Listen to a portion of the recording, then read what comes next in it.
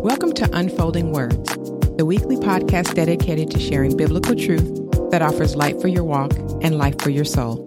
I'm your host, Tracia Moorings. Thank you so much for joining me for this debut episode. Today, I want to share with you my heart behind this podcast and what you can expect week after week. First of all, let's talk about the name. It's based on Psalm 119, verse 130 that says, "The unfolding of your word gives light. It gives understanding to the simple."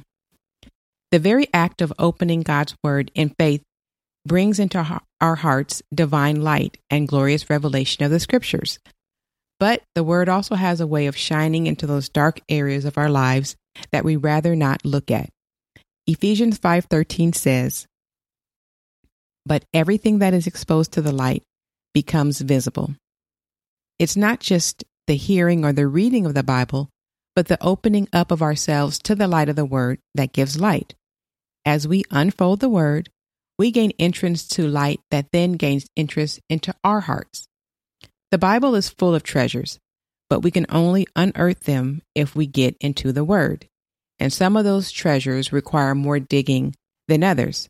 So I want to talk to you week to week about the treasures that I find in my personal devotion time, and then share tips on how you can excavate biblical treasure on your own. The Hebrew word for unfolding means an opening or an entrance.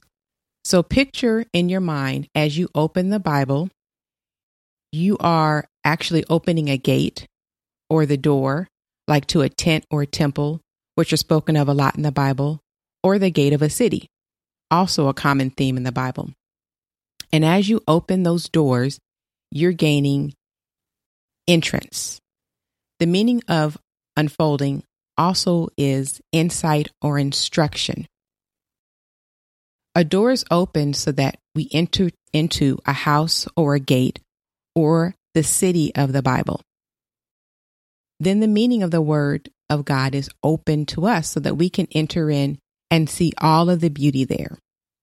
The Bible is made open to us so that we can enter into its mysteries and its splendor. So to the natural man, the door of God's word is shut, but we as believers have full access to this world of the word. So the light of God's word offers a twofold entrance. First, the world of the Bible gives us insight into God himself. It helps us to understand who God is, his personality, and how he works in the world and in our lives.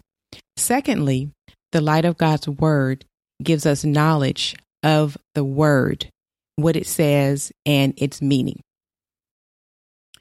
Every morning when I wake up, one of the first things I do is open up all the curtains in the house. This has always been a priority for me ever since I was young. One thing it does is it helps to warm the place up, and it also lets my little ones know that the sun is up, so they should be too. I enjoy waking up and seeing early morning sunlight pouring in.